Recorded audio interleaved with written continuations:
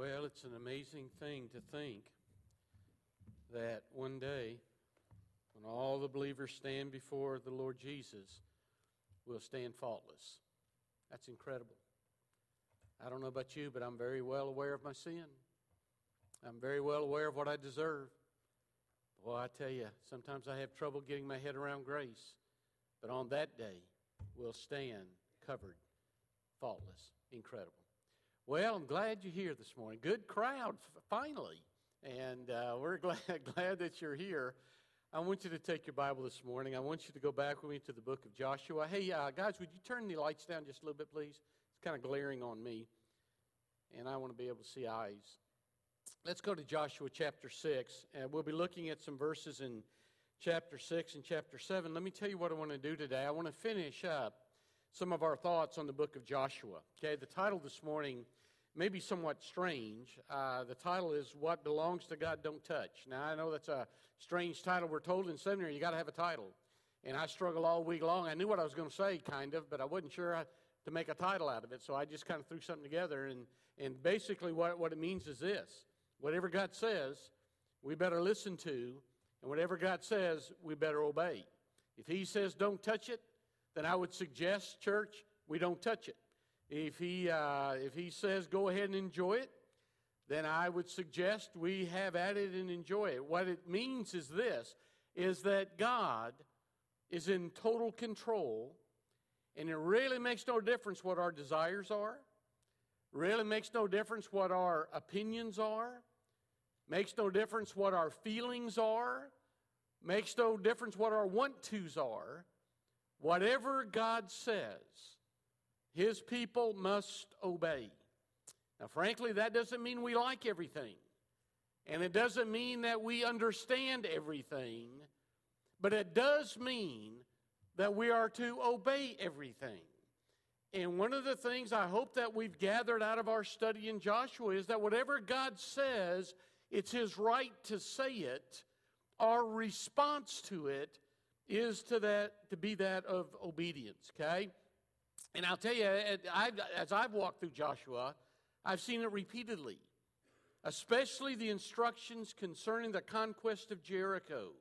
Strange commands that the people received from God, but it was God's right to give and the people's responsibility to obey. Now, I don't know, I've alluded to a concept as we've walked through chapter 6 and chapter 7, and I want to kind of close out our thoughts on Joshua with it, okay? I think it's crucial for the people of God to understand, if we're going to get along with God, to understand what the concept is. Now, my Bible, my translation, uses the word ban, okay?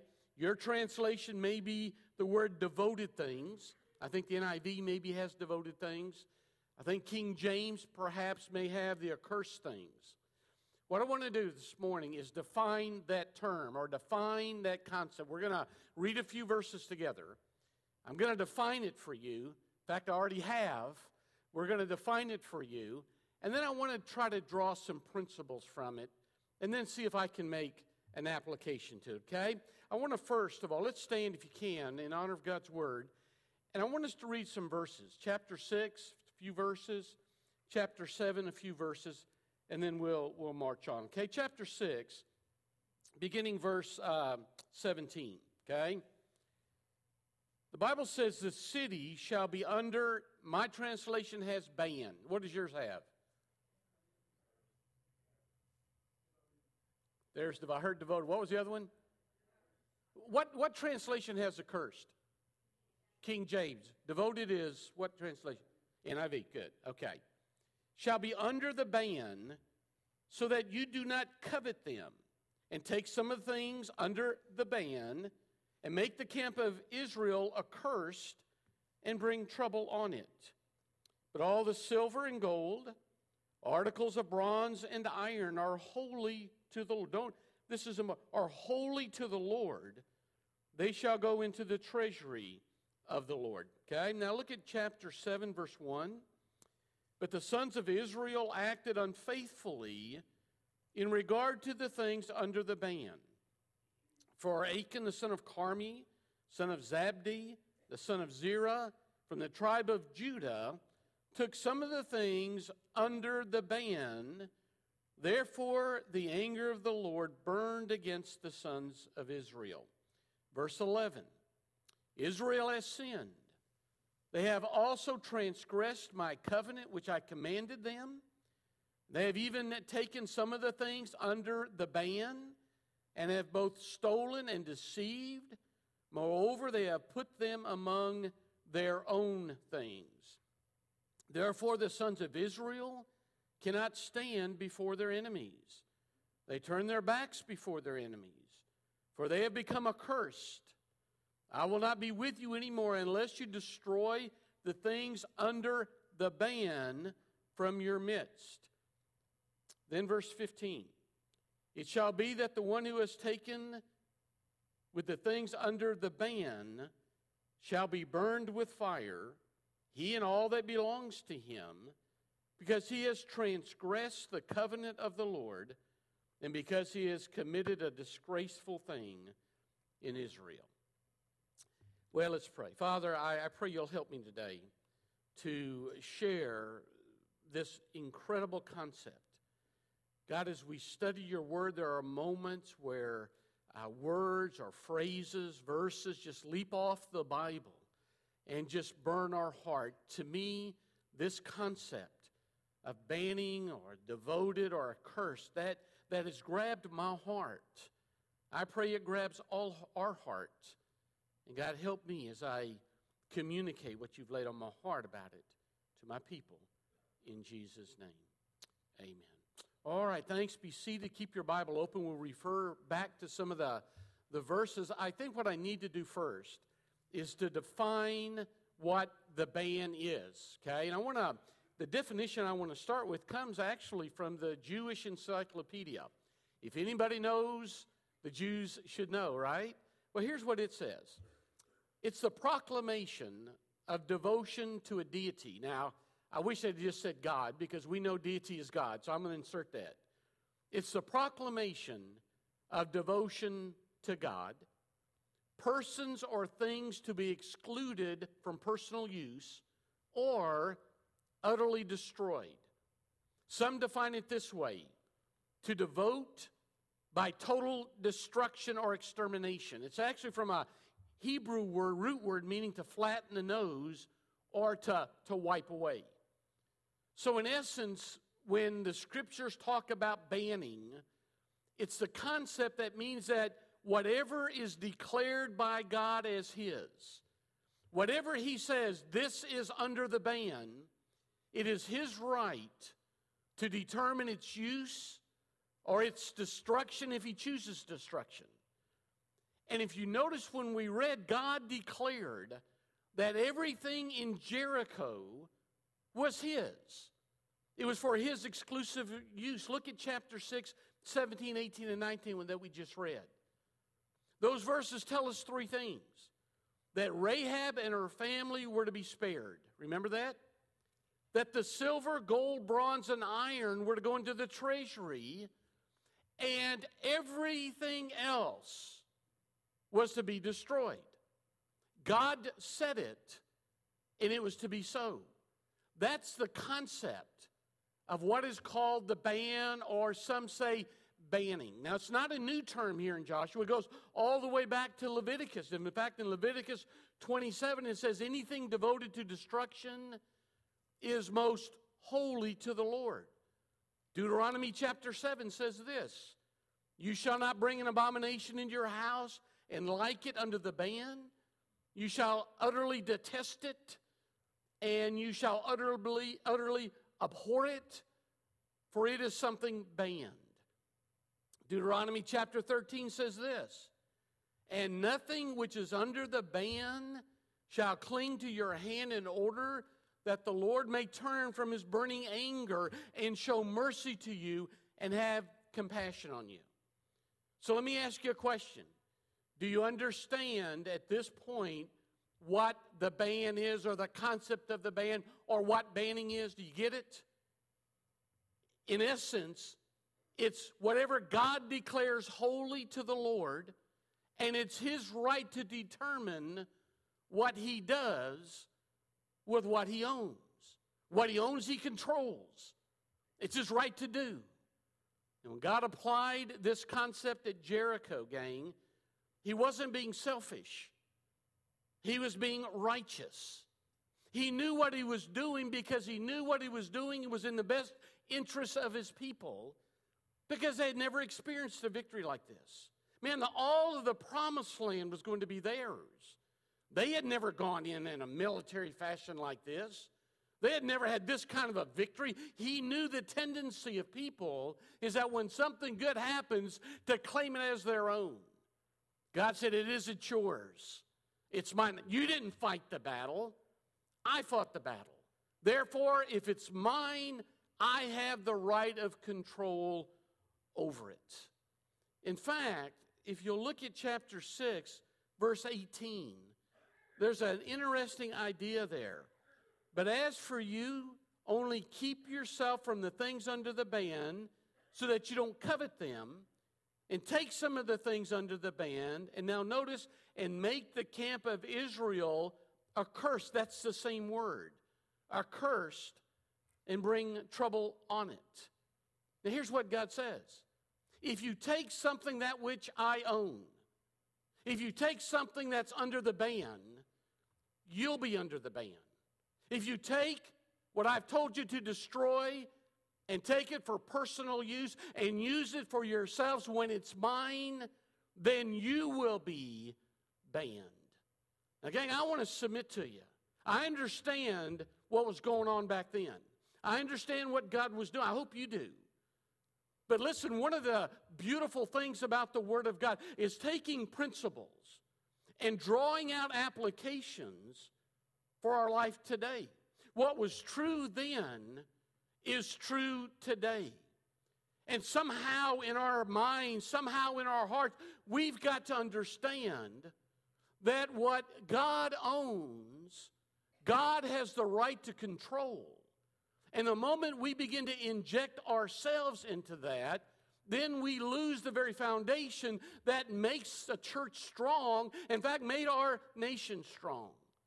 I spoke last night at a church at a wild game supper. Somehow they got this idea, I'm a great warrior. I didn't tell them any deer. Well, I did tell them. I missed my first 20 deer before I ever killed one with my bow, so I guess I was pretty honest with that.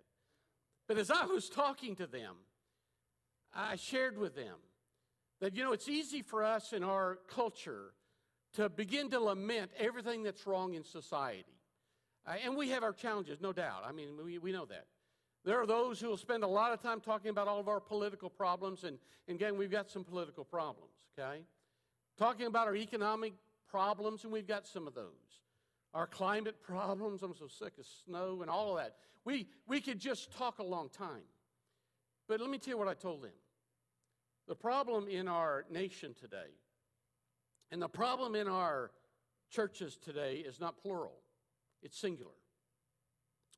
We have a theology problem. That's it. We have weak doctrine today. Man, we have everything under the sun to help every bleeding nose there is out there.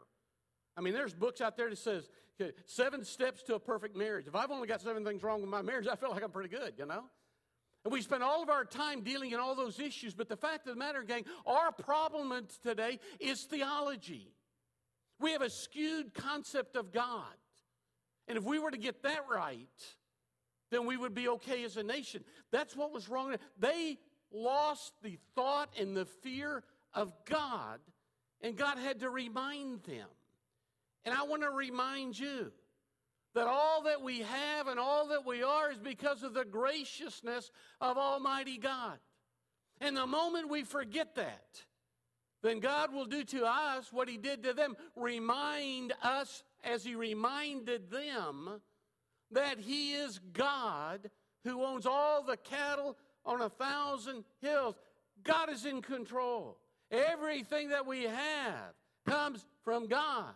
And if we don't acknowledge that, and if we don't become good stewards of that, then God can respond any way at any time to that. And I believe that as God reminded the nation of Israel there at this point in their history, why would God not remind this great nation at this time in our history of that very fact.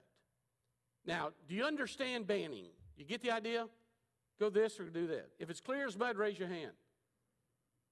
Clear as mud. There we go. That's all right. It just simply means what God owns, God owns, and He has the right to it. Now, let me give you a couple principles that I think, apply. First of all, for principle number one, is that it's a question of ownership rights, which means it's a matter of orthodoxy. I'll explain that. It's a matter of what we believe, and I just kind of alluded to that, okay? If we believe that God is sovereign, then we must believe that God owns it all and has the right to declare how everything that He owns is to be done. Now, gang, that includes you. If you've been saved by grace, then God owns you. You understand that? Man, you're His. We've been redeemed by grace. That means that God owns us, not just on church on Sunday life, but that God owns us every day of the week, every moment of the day, every waking moment. We are to live under the rules of ownership, that God can declare whatever He wants to with what He owns. Now, if you're not part of the family of God, you got a bigger problem. If you're not sure you're saved, you got a bigger problem. If you've not been redeemed by His grace through the blood of Calvary, you got a bigger problem. But those who have been, we've got to understand that God has ownership rights. That includes your time, gang. Includes your time. It includes your treasures. It includes your talents. And when we don't accept this and when we don't follow this truth, then our theology is skewed. Our belief structures are not sound. Foundations begin to shake, and we begin to develop fissures and small cracks, and ultimately our values begin to erode. And then the fear of God gets misplaced. That's why I said to you, I think we have a theology problem in our churches. We're into everything except doctrine. And I believe it's incumbent upon pastors like me and pastors like Don and pastors all over our nation to call our people back to sound doctrine. And I think the only way you do that is you take passages of Scripture, and the first words out of your mouth is open up to John or open up to Matthew. Let's look at 5 or 6, 7, 8, 10 verses, whatever it is. Let's see what God has to say about who He is and what that means to us. It's a question of ownership rights. It's a question of orthodoxy. It's a question of what we believe. Now, there's a second principle. You see it up there. It's a question of stewardship responsibility. It's a matter of orthopraxy. It's a matter of how we behave. Now hang with me and I'll explain. Orthodoxy is right belief. Orthodoxy means that we've taken God's Word and we've formed core values around God's Word. We know who God is. We know what He says. Our head understands who God is. Orthopraxy is taking what we know and living it right. Orthopraxy involves our behavior. Now, I want you to listen to me. Those two principles flow together. And if they're not flowing together, you have spiritual chaos. And spiritual chaos is what we have in our churches today.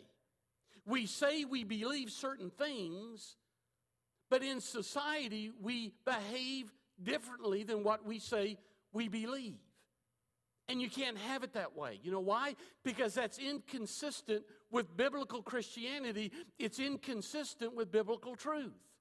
If you say, I believe this, but then you act in a way that's inconsistent with what you say you believe, you're not a Christian. That's not biblical Christianity. If your behavior doesn't match your belief, you've got real problems. And I want to submit to you today, in the church, we have real problems because we say one thing and then we live totally different. And that's inconsistent with Bible truth. Can I give you a couple examples? We say that we are believers in the value of life. We say that we're believers in the sanctity of life. All of us would go to the Word of God and say every life has value. I don't care what you've done. I don't care how many mistakes you've made. I don't care what your thought processes are at times. I'm saying to you that the Word of God tells us, and we believe that every life has value. There's a sanctity of life.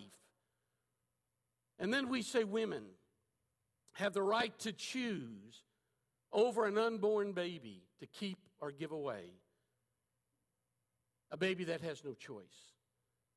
Now, gang, there's an inconsistency there with many in the church. On the one hand, we say we believe in the value of life. And on the other hand, we say it's okay to abort babies that have no voice, that have no choice. And you can't have biblical Christianity if you say it, but then don't act it. You with me on that? Let me give you another example, which is becoming more prevalent today. We say marriage has biblical foundations. We go to the book of Genesis, and we say yes, and we affirm yes, one man to one woman. That's what it says. Male and female. That's what it says. And yet we think same-sex marriage is up to the person. So instead of objective truth that paves the way for our lives, we pine away for subjective feelings. Oh, God must love them. They're really good people, and they are good people, and God does love them. But there's some biblical admonitions, and there's some biblical rules that we have to follow. And when we say something that we believe, but then don't live something, then there's an inconsistency between what's called orthodoxy and orthopraxy. And here's the danger. Church, here's the danger. You can't separate the two principles. They're both one and the same. And it's called Christianity. It's called Christ followers. And when you separate the two and you allow a dichotomy to come between the two, you don't have biblical Christianity. You don't have Christianity. Now, you may not think that's a big thing, but I'm telling you, it's a big thing today, and it's growing bigger and bigger and bigger, and there's churches coming out. Pastors are coming out in support of same-sex marriage. And there's a speed by which I've never seen happening in our Southern Baptist Convention. It's happening. And you can't have that dichotomy if you're going to understand the ownership and the stewardship teachings of the Word of God. And I understand who we are. I understand we're not there. There may be some that are there here. I don't know. I'm not aware of that. I'm telling you, you need to know what I think. You need to know what I believe. You need to know what the Scriptures teach us. Because we can't have this dichotomy and call ourselves biblical Christianity. Can I be so rude to say to you, if you really believe that, you're not a Christian. You're not a born-again believer in Jesus Christ. Because instead of living by feelings, you have to live by God's truth. Not by subjectiveness, but by objective. A nation has to have a body of truth that governs their lives. And gang, I know Tom. I know that body of truth can't be inside my heart because my heart's fickle. It's desperately wicked, the Bible says. Therefore, I have to have some kind of a body of truth, some objective body that I can look at that determines my decisions and my directions in life. And beloved, that's the Bible. That's the Word of God. Okay? You can't separate the two principles. They're one and the same. And if you try to, I say to you in love, if you try to, then you're not a Christian. You're not a biblical Christian, which means you're not a Christian. And there's coming a day when you'll stand before God and be held accountable to that. Nowhere in the Bible is there a difference between belief and behavior. And that doesn't mean you're perfect, but it means that you line yourself up under the teachings of the Word of God. In Isaiah God said, my glory I will not give to another. America and her churches, desperately, we need to wake up to this truth. Israel, as a nation, Achan as an individual, at the very beginning of their conquest, forgot who God was. And God reminded them. And I believe that God is going to remind America the same way. Okay, now, I want to kind of draw it together if I can. I struggled here. I want to give you a test, and I hope it connects. Maybe it doesn't, but I hope it does. God in His grace oftentimes uses remedial judgments, disciplines on His children to bring about change in their lives, individually and collectively. I look back over my life. Sometimes we call it wake-up calls. Sometimes we call it God's disciplines. Sometimes we call it God getting our attention, second opportunities. We go by a lot of different terms. Basically what it is God applying pressure, disciplines to our lives to get our attention, which should lead us to repentance, which would lead us to start all over again. That's called by many theologians remedial judgments. I'll tell you what that is. It's when your kids mess up. You know, I have flashbacks. My dad saying, Tom, bend over.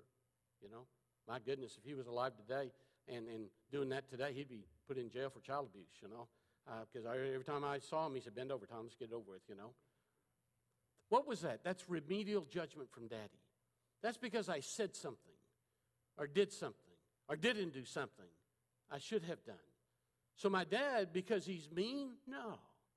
Daddy, because he loved me, applied some pressure to my life, sometimes in the different places that I want. That's called remedial judgment. Now listen to me. Oftentimes in Scripture, God uses remedial judgments to get our attention so that we repent, to bring about change in our lives. So let me give you a couple tests, 3 tests. Number 1 is a pride test. Who really gets the glory from your life? The Bible says God gives grace to the humble. So the pride test is it about God and God's glory, or is it about you and your good?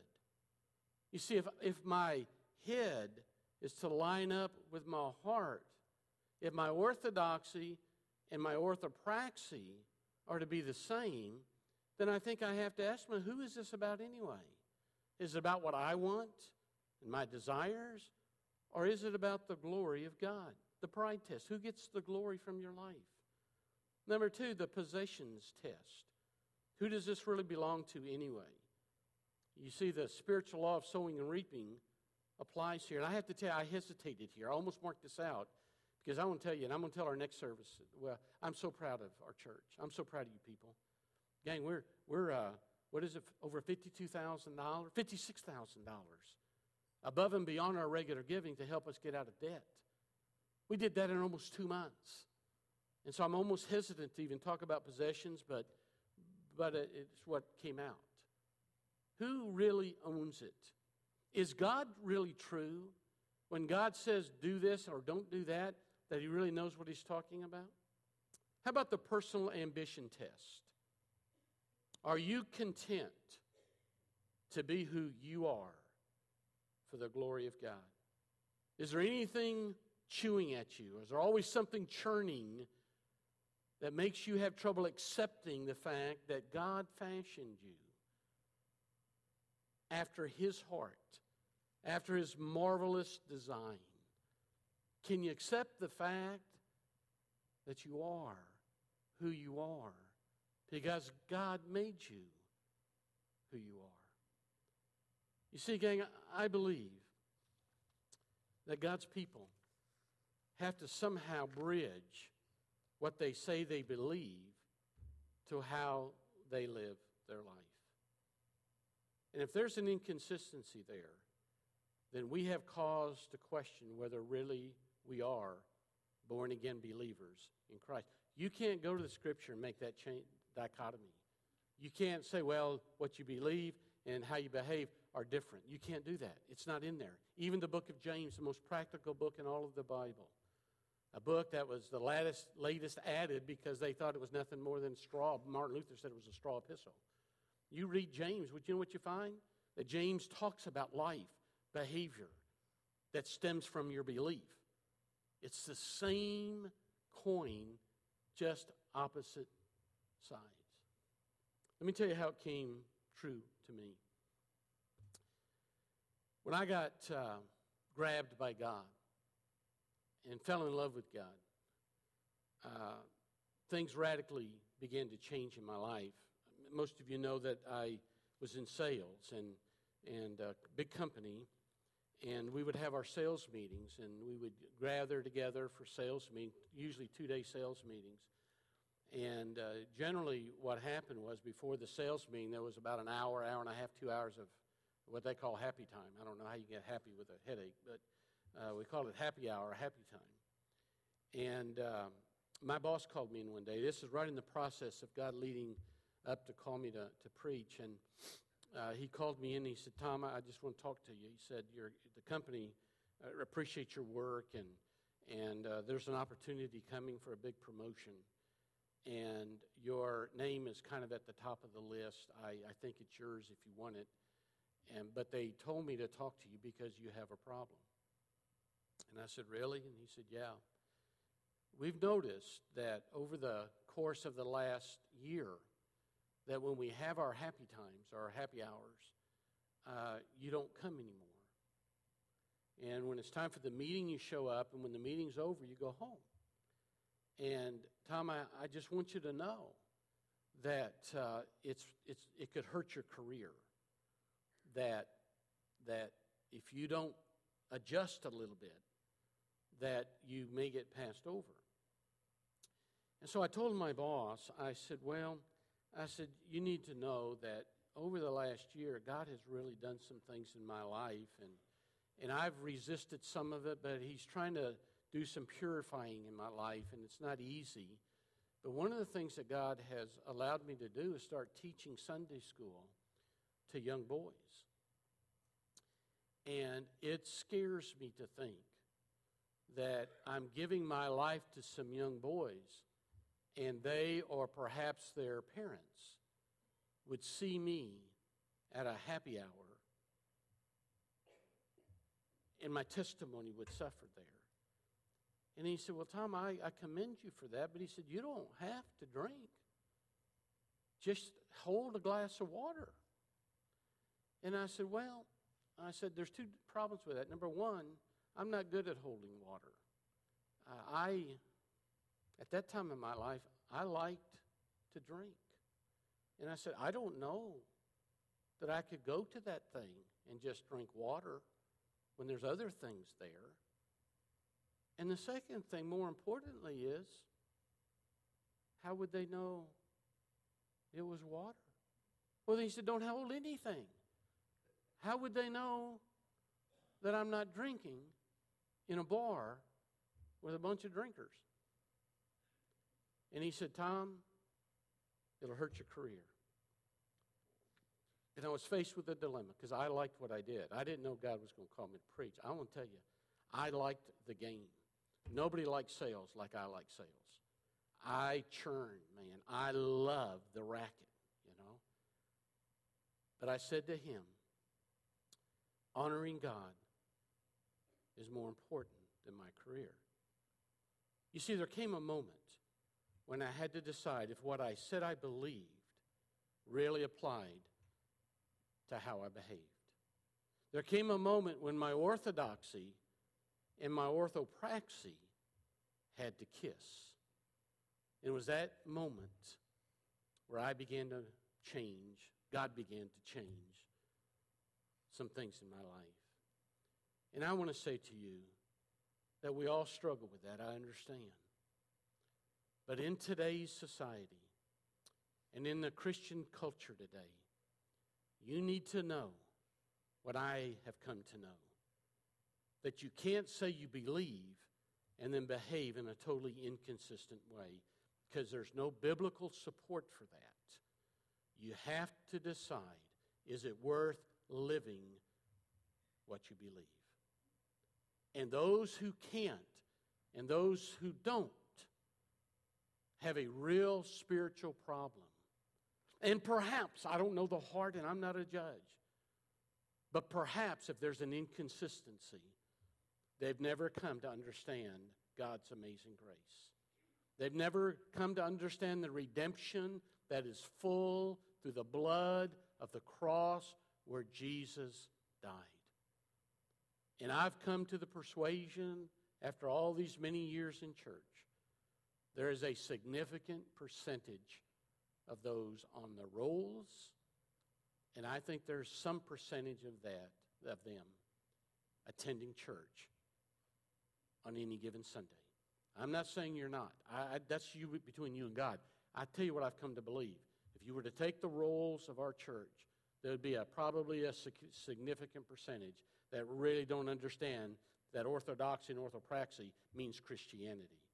And there may be some that are coming on Sunday that have never experienced the fullness of God through the cleansing of the blood and the joy that comes in an eternal relationship with Jesus Christ.